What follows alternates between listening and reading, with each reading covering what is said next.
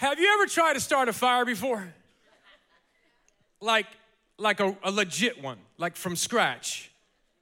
Like not using a Duraflame log. It's not the easiest thing to do in the world. I'll just admit that. And this is gonna come as a shock to many of you. I'm not the biggest outdoorsman. I know I look like the rough and rugged type, but I really only own a flannel because of fashion. A few years ago, we were camping and a fire needed to be made. And so I stepped up. I'm like, I'm a man. It's in my blood. I'm gonna do this thing. So I got the logs together and I was looking for them. I was like, hey, where are the logs with the paper that I like? And I was surprised that they make those logs without paper around them.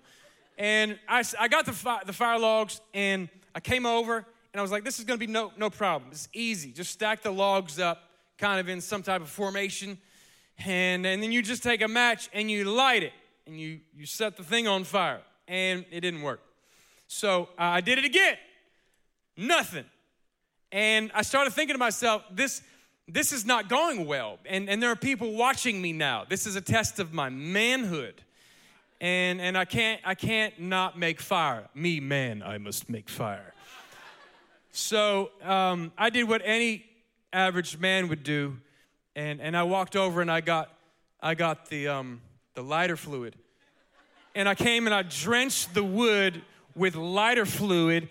I lit a match, dropped it, boom! This log is on fire! I walked away like, yeah, baby. This log is on fire! And I started feeling the man in me roar for about 20 seconds. And if you know anything about lighter fluid, it doesn't last long.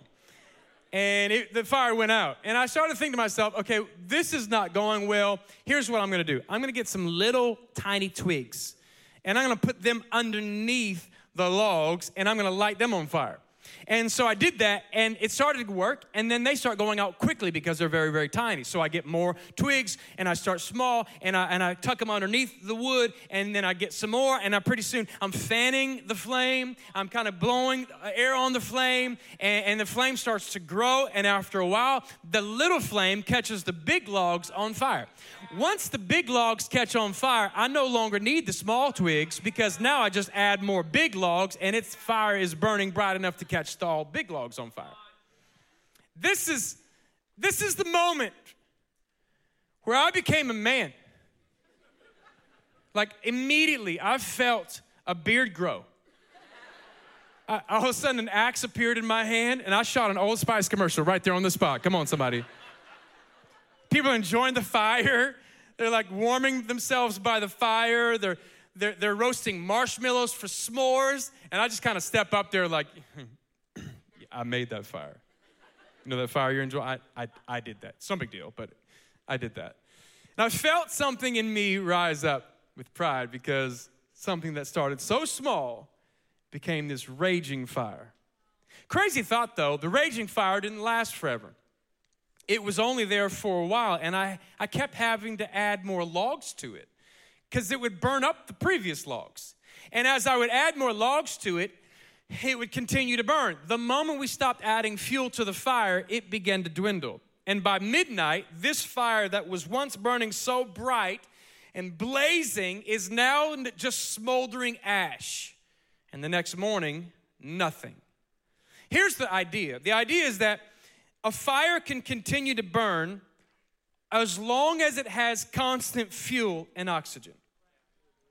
This is a picture, by the way, that a guy named Paul would give to a young preacher named Timothy.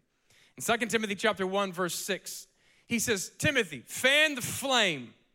Fan into flame the gift of God. It's already inside of you. I just need you to wake it up.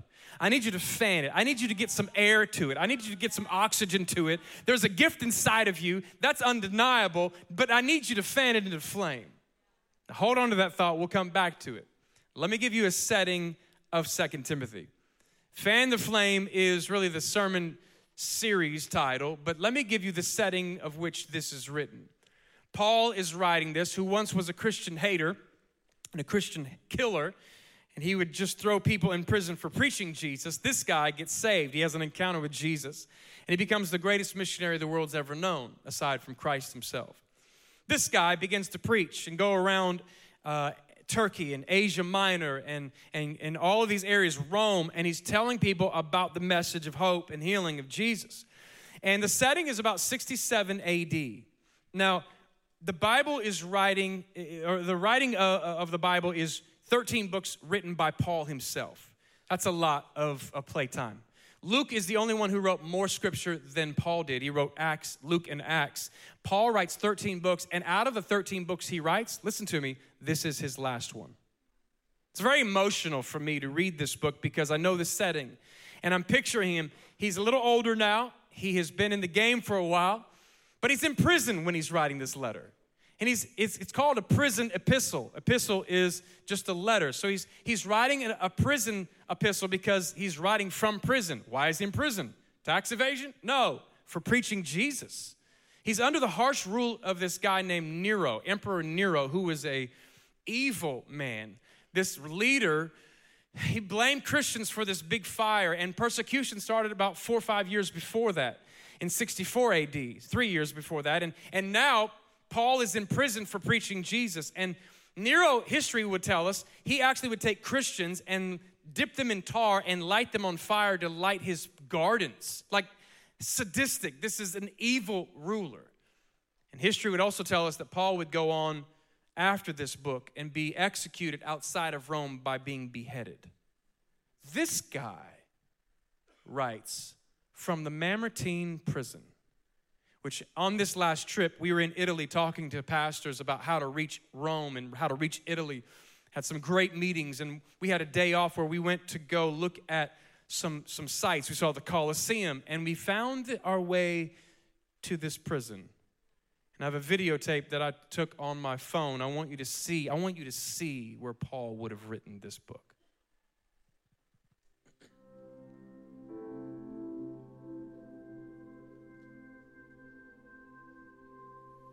I'm walking down right now into what is called the Mamertine prison, where Paul the Apostle would have been held captive, awaiting really what tradition says is his beheading from Nero. This place is cold, it's damp, it's musty. It really is a hole in the ground.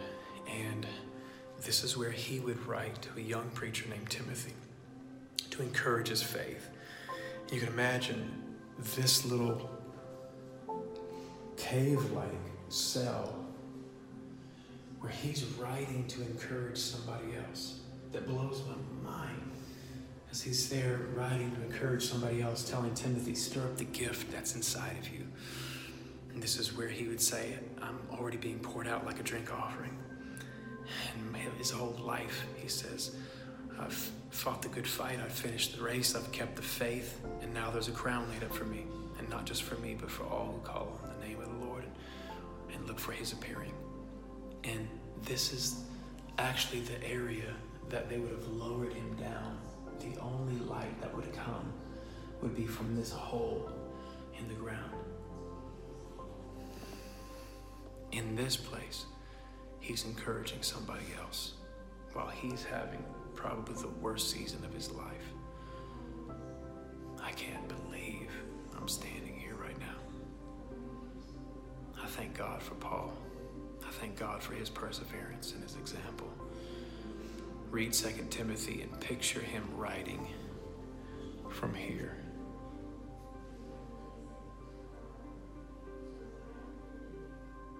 To a young man named Timothy, he's writing to help him understand how not to collapse. In a world that's collapsing, he says, listen, here's what I'm going to do. I'm going to help you from this hole in the ground, be encouraged in your faith. How many know that even in your desperate times, you can encourage somebody else? It'd be really easy to back up and just say, let me just think about me. Let me concentrate about me right now. Anybody grateful for Paul that even in his worst days, he was still writing letters of hope and healing to help other people? Like we're reading this 2,000 years later, encouraged by the word of Paul. 2 Timothy chapter 1, he starts by saying, he says, Paul, an apostle of Christ Jesus by the will of God, in keeping with the promise of life that is in Christ Jesus. You know, life becomes real when you come to realize the love of God. Like there's a promise of life. Several years ago, back in the 80s, I think it was, there was this interview, and it was a TV interview with these punk rockers. And they were asking the punk rockers, like, why are you filled with so much hate? Why are you hurting people? Because this specific group of people were actually doing this. And they answered the question by saying, what else is there? Like, that's a big answer. What else is there in life? I suppose we could all give that answer in different areas of our life. Like, why do we act the way we do? Why do we search for purpose in meaningless stuff? Well, what else is there? When you don't know what else there is, you settle for emptiness. Write this down in your notes, everybody. Don't settle for emptiness, because there's a promise of life in Jesus. John chapter 10, verse 10, the Bible says that the devil comes to steal and to kill and to destroy. Jesus said that's what he came to do. Let me tell you what I came to do. I came to give you life, and that you can have the abundant life that I came to bring. Come on. How many are thankful for life in God? So Paul is writing, he says, listen, take hold of this. And then he says, listen to the emotion that's poured out in this passage. In verse 2, 1 Timothy chapter 2, he says, to Timothy, my dear son, my son in the faith. Meaning, he's not his biological son, but he's taken him under his wing. He's become a spiritual father. And in Acts chapter 14, or 16, or Acts chapter 14, this is where Paul was stoned in a city called Lystra. Everybody say Lystra. So Paul's preaching Jesus. They don't like that message. They take him outside of the city. They stone him. And I mean like with rocks.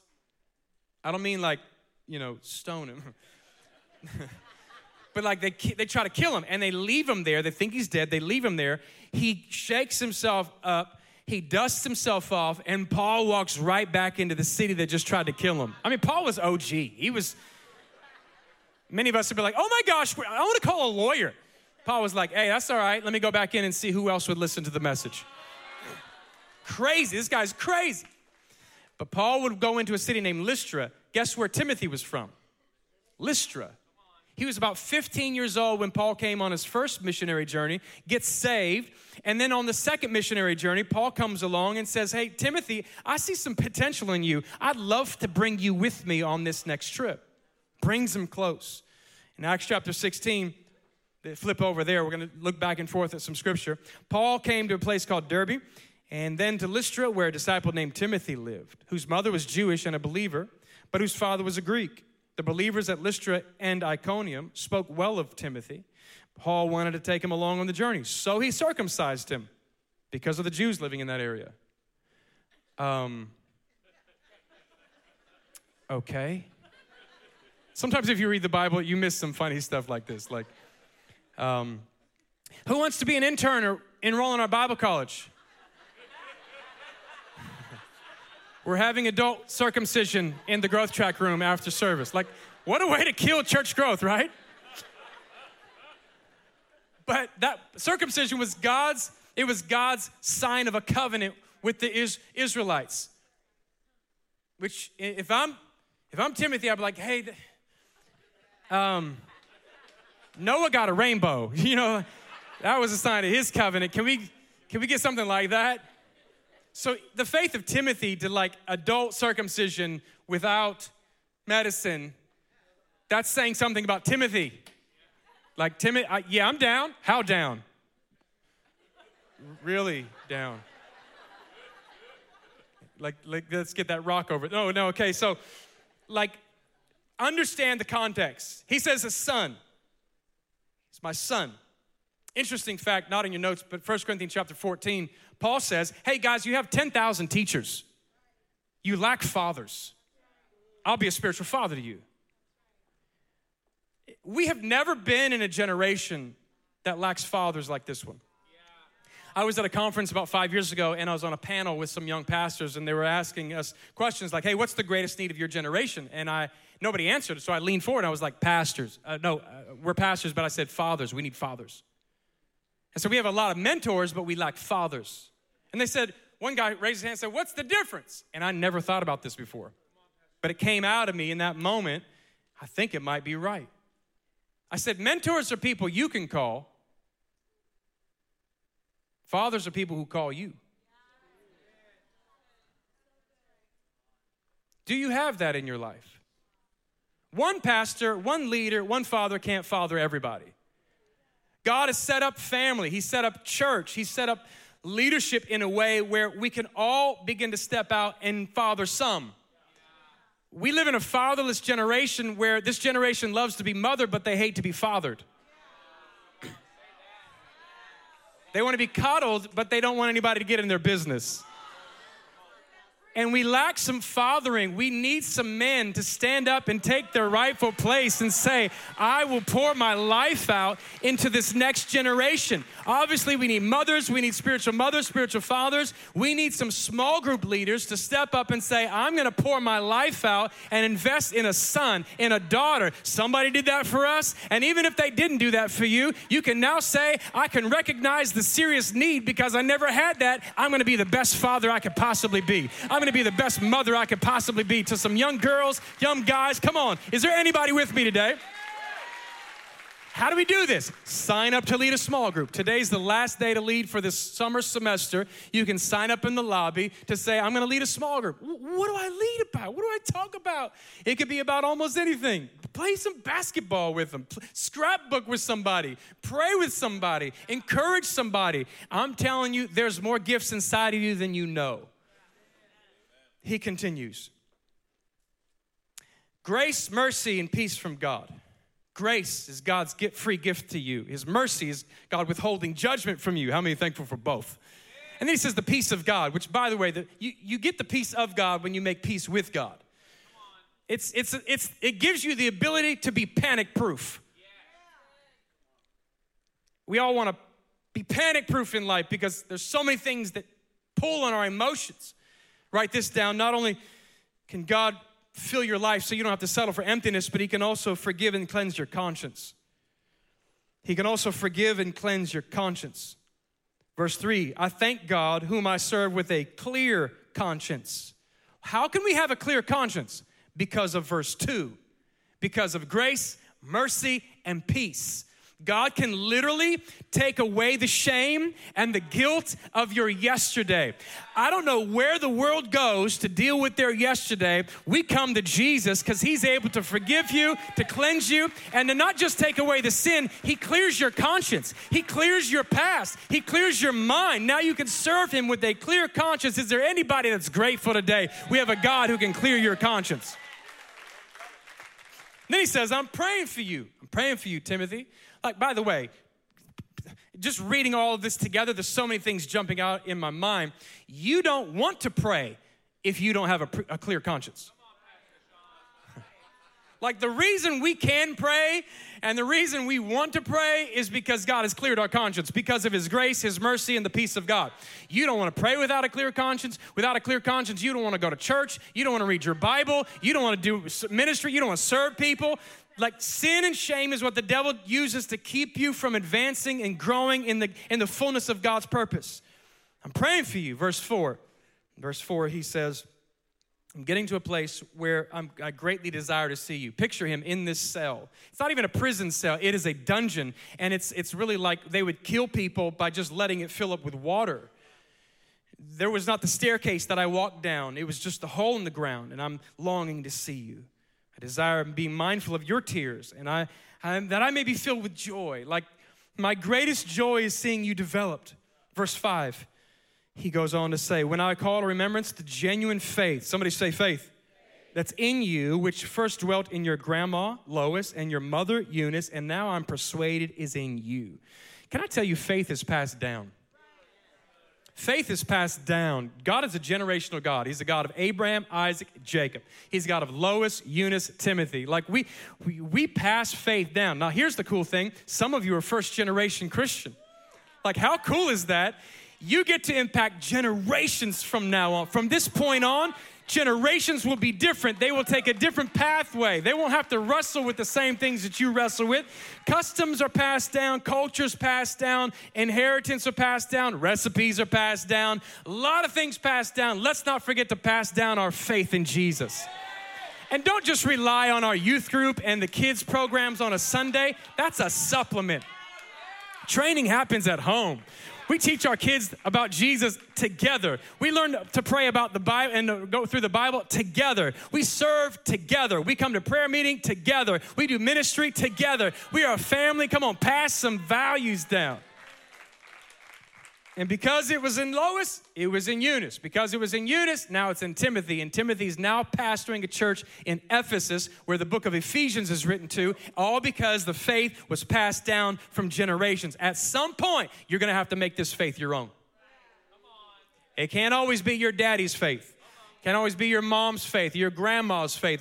I remember when my faith became my own. Thank God for a great legacy. I'm fifth generation pastor on both sides of our family. But at some point, there was a moment where I said, is this a family business? And God says, no, there's a great heritage here, but I have a unique calling on your life.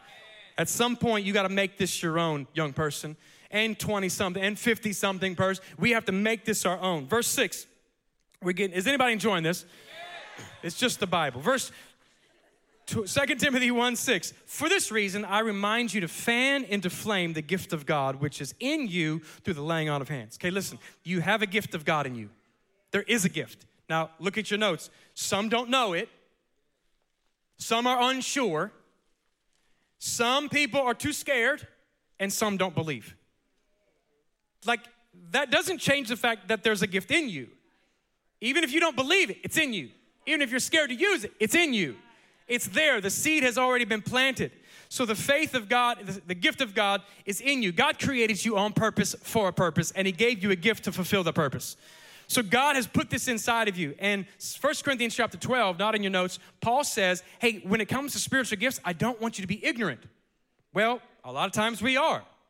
87% of the people that go to church have no idea what their gift is, no idea what their purpose in life is. Paul says there's a lot of gifts, but the same Spirit. So we got to come to the place where we understand the problem is not possessing the gift. The problem is not using the gift. That's the issue at hand. Like, I was in South Africa, and they had this, I was speaking at a conference, and we were driving back to the hotel, and he said, yeah, I know this guy. He has the largest collection of cars in Africa. And he has 400 cars. And I was like, well, why are we not there?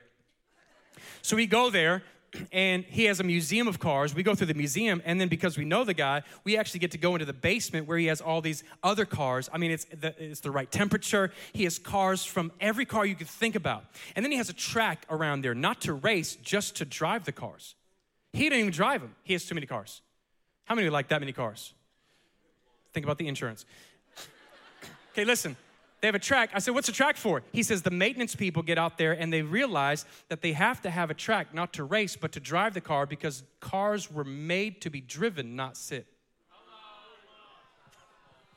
You're telling me there are full-time people that their only job is to drive his cars around the track so that they don't, because damage happens to the cars if they sit too long.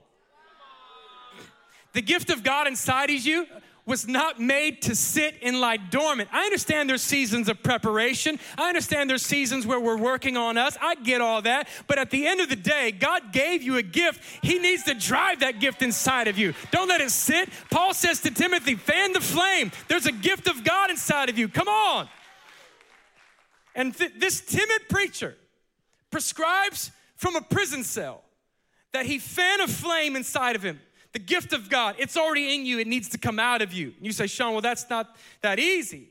Maybe that's because you're expecting the flame to be a raging fire immediately. And if you remember my pathetic fire that I built at a campsite, you remember that at first glance, it didn't look like much. And I actually had to get the small twigs out first before I had this raging fire. Can I give you some advice? Start small. Write this down in your notes. Start small. Start small. We always think that if we go from like dream to fulfillment in day one. And usually that's not the case. Start small somewhere. Zechariah 4:10 says, don't despise small beginnings because God, he just rejoices to see it started.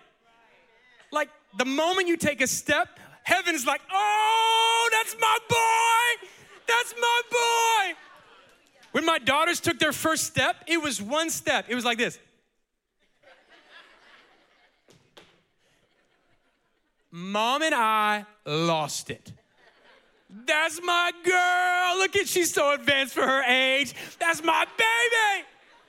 She wasn't dancing or jumping jacks or running. It was one small step. Can I encourage every single one of you? Jesus Christ rejoices when you take one small step. Take a step. You got to learn to take a step. Start somewhere, because you will always feel stuck if you refuse to start. People are like, I just feel stuck in life. That's because you're not moving. You're not stuck. You just stop moving. You'll always feel stuck if you refuse to start somewhere. Start with our growth track. Listen, the beginning of the month, June 3rd, it starts again. Give me 4 Sundays to help you discover your purpose and gift. It's not hard. We'll help you. We want to take you on this journey together. Give me 4 weeks. June 3rd at 10 o'clock or 5:15. You can do either of them. They're options. And once you get the flame lit, feed it, fan it, use it.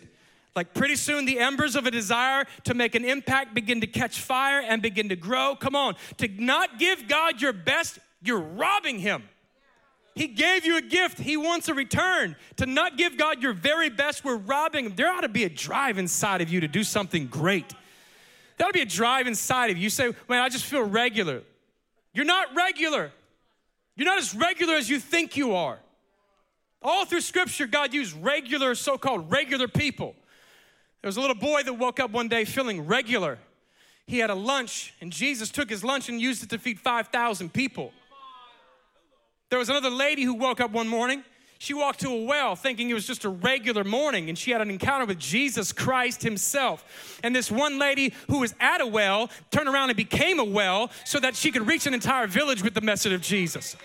This little boy named David, who was watching some stinky sheep, he woke up one morning, thought it was just a regular morning, but that was the day that God Almighty chose to anoint him as king. He would go on to become the greatest king in Israel. Come on, I know you woke up this morning and you just thought it was a regular Sunday and you think, I just feel regular, but today is the day that God is choosing to get your attention and let you know you are not regular. Come on, he put a gift inside of you. He put a fire inside of you. Stir up the gift. Fan the flame. I'm determined to make the greatest impact in my lifetime. Get a drive inside of you. I know the flame might just be a flicker, but we're trying to blow some air on it. We're trying to say, listen, fan the flame. Get it going, because you are great. God wants to be great through you. Many people will say God is great. Few will be able to say God has been great through me. I want you to be able to say that. How do we become great? Is it just for me? My status and popularity and my Instagram following? No, that's ridiculous. Jesus says, you want to become great? Awesome. Serve somebody. Like, that's how you become great. You want to be first? Great. It's good. Be last. Lay your life down. Serve. There's no one who can limit you. A lot of times we think everybody's placing limits on us. Nobody can limit you. Nobody can hold you back. No one can keep you from your destiny. Our God is greater than all of that, and he's waiting for you to take a small step to use the gift that's inside of you. Somebody say, fan the flame. Come on, turn and tell 2 people, fan the flame, fan the flame. This fire is hot. It's hot. It's red hot. It's not cafe latte hot. That's warm. This fire burns. It's a burn inside of your soul that I've got to serve people. I've got to make a difference. But he says to fan the flame. How do you fan it? What does that even mean? It's a continuous action. Fanning is a continuous, ongoing action. It's not a quick fix. We come to a conference, we come to a service, we're like, ooh, I feel good now. And by Tuesday, it's gone. Well, that's your fault. I preach pretty good. I need you to do some fanning. Sometimes you need to fan yourself. And we always expect somebody else to do all the work. Hey, can you feed me? Can you fan me? I'm just gonna sit here. You do it all for me. On a Tuesday morning in traffic on the way to work, you need to learn to put some worship music on and fan yourself. Get your fan out, begin to stir up your faith. Come on, get the word of God inside of you. Read the Bible, pray. Maybe don't read while you're driving, that's dangerous, but you can listen to the Bible. Fan the flame. Fan the flame inside of you. It's there, it's already there. And I had to give this fire at the campsite constant attention. The moment I stopped providing fuel is the moment it started to dwindle. And let me ask you a question. Is your fire dwindling or is it growing? Fire goes out without consistent fuel. So exercise your gift. Develop it. Use it. And write this down. Our gift is for others. Our gift is for other people. 1 Peter tells us this. Each of you should use whatever gift. You're like, what's my gift? Come to Growth Track. We'll help you find that out. But whatever gift it is, use it to serve others as faithful stewards of God's grace in its various forms. So watch this. So in order for us to be faithful stewards of God's grace, we have to serve others. And if we're going to serve others, we have to do that through our gift. And in order to use our gift, we've got to feed it, fan it into flame. So here's the question. What is it in your life that's trying to smother the flame? There's a gift inside of you. There's a flicker inside of you. What is it that's trying to smother it out? Is it pride? Maybe we're refusing to learn the lessons God's trying to teach us to prepare us for a greater platform, greater influence. Maybe it's doubt. And that you don't believe he can really use you. You see he can use somebody else, but you're not sure he can use you. Maybe it's the pleasures of the world, or they keep getting in the way. And maybe it's a wound that you refuse the Lord to heal you of. Maybe it's fear. Fear comes along and says, there's no way you can do this. I'm afraid to step out. I'm afraid to get out of my comfort zone and lead a small group. I'm just terrified. I don't know if this can actually take place. Listen, if you struggle with fear, you're in good company, because so did Timothy. So did I, all of us. And Paul knew that there would be a certain level of fear the devil would love to place on you to try to keep you from the purpose of God. And that's why the very next verse, verse 7, he says, God did not give us a spirit of fear or timidity, but of power, love, and sound mind and self-discipline. Come on, we can do this together. Write this down. You can do this. You can do that. You can actually do what God called you to do. Fear didn't come from God. You know, out of all the commands in the Bible, the one that is listed the most is do not fear, don't be afraid. How many times? 365 times. One for every day of the year. Don't be afraid. Fear doesn't come from God. If you're fearing, if you have anxiety, guess where that's coming from if it's not God? So recognize where it's coming from. Don't fear, fan. We've been spending most of our time fearing when we should have been fanning. Fan the flame. Fan the gift of God inside of you. Don't waste any more time fearing. Fan means to give it what it needs. What does that gift need? It needs development. It needs a father. It needs a spiritual mother to help you and encourage you. It needs the Bible. It needs the Spirit of God. It needs you to spend time in worship, in the secret place. Do you know that with stable fuel, oxygen and heat, a little household fire can double every minute. Double every minute, the size of it. Okay, here's the question. We're all in one of three places. Is your gift growing? Is it staying the same? Or is it being smothered? Are you growing in the gift and the grace that God's giving you? Is it staying the same? Are you at the same place you were last year? If you're at the same place you were last year, you haven't been fanning.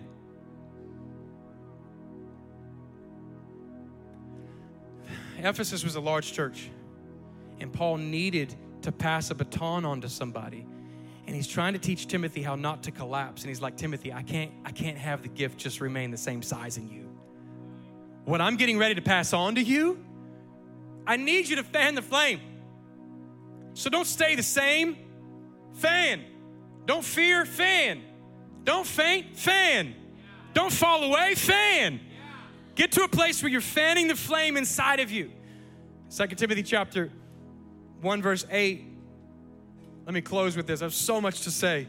So hard to get all this in one day. He says, so don't be ashamed of the testimony about our Lord or me as prisoner. Which, by the way, how can we be ashamed of the gospel of Jesus? Like some people are like, hey, don't talk about Jesus. Why? Anybody see the wedding yesterday? Like what's his name? Prince Harry? That's a monument, by the way. A monumental moment. You've got American, a biracial woman. That preacher got up. I was like, oh. He started talking about fire. I was like, I'm studying fire too. He wasn't worried about what everybody thought. He was delivering a cool message about the love of Jesus. At some point, you have to stop calling him the man upstairs. His name is Jesus. He saved us from our sin. Why would we ever be ashamed of somebody who gave their life for us? I'm not gonna be quiet about Jesus. Be quiet about your mama. You'd say, no way, I'm not being quiet about my mom. She gave me life. She gave me everything I learned. Well, guess what? So did Jesus for me. He gave me life, gave me purpose, gave me forgiveness, gave me healing. Don't tell me to be quiet about Jesus. How can I be ashamed of the God who saved my life? Rather, join me in suffering for the gospel. By the power of God, he saved us and called us to a holy life. You know, it's interesting because a lot of us want to live saved, but we don't want to live called. We want fire insurance to not go to hell, and then we don't want to live called to fulfill the purpose of God for our life. He says you're both saved and called to a holy life. Holy means you're set apart for a divine purpose. Like the shirt you chose today, that's a holy shirt. Some of you are like, yeah, well, it does have a couple holes. No, it's holy because it means it's set apart. You chose it. Out of all the clothes you have, you chose it to wear today. God says, I'm choosing you for a purpose. Not because of anything we've done. Like, don't get this twisted. It's not because we're because of something we've done. It's because of his own purpose and grace. Saved, called, purpose, grace. Saved, called, purpose, grace. This grace was given in Christ Jesus before the beginning of time. Verse 10, but it's now been revealed through the appearing of our Savior, Christ Jesus, who has destroyed death and brought life. He killed death. He slaughtered death.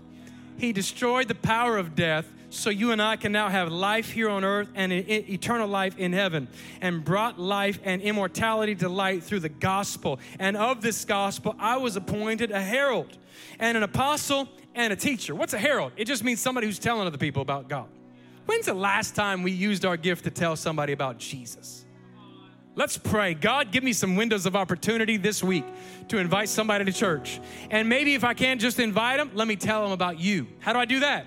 Develop a personal relationship, share your personal story, give a personal invitation. There's your 3-point sermon on how to win your friends to Christ. It's very simple. When's the last time you personally didn't say, Sean's gonna get them? Well, I need my small group leader to come over. You have a story. Share it. Tell somebody about the love of God without being rude. And the gospel is I was appointed a herald, an apostle, and a teacher. That is why I'm suffering as I am. Yet this is no cause for shame, because I know in whom I believed. I am persuaded. I am convinced that what? That he is able to guard what I have entrusted to him until that day. Some of you that have kind of been on the fence, kind of like, just checking this thing out. At some point, you come to a place where you say, I'm convinced, I'm persuaded that everything I've given to God, he's able to keep until that day. Verse 13, when you heard me, what you've heard from me, keep as a pattern of sound teaching and faith and love in Christ Jesus. Guard the good deposit that I've entrusted to you. Guard it with the help of the Holy Spirit who lives in you. That's part of the gift. I have to close. There's a few more verses, but we have to close today. There's so much going on in my heart. He greets a few other people. He says a couple people bounced on me, abandoned me. And he's there in this prison cell, writing on a parchment paper. And Timothy would open it up, and this guy who was nervous and timid would read this and gain the confidence he needed to fan the flame. I want you, over the next 4 weeks, to gain the confidence you need to fan the flame. With your heads bowed and your eyes closed, all over the room. Maybe you say, Sean, my life isn't right with God, and I know it. I need it to be right here, right now. I'd love to introduce you to him. It's a simple prayer. I would lead you in your seat. I'm not going to have you stand and come to the front. My heart's not to embarrass you, it's to connect you to God.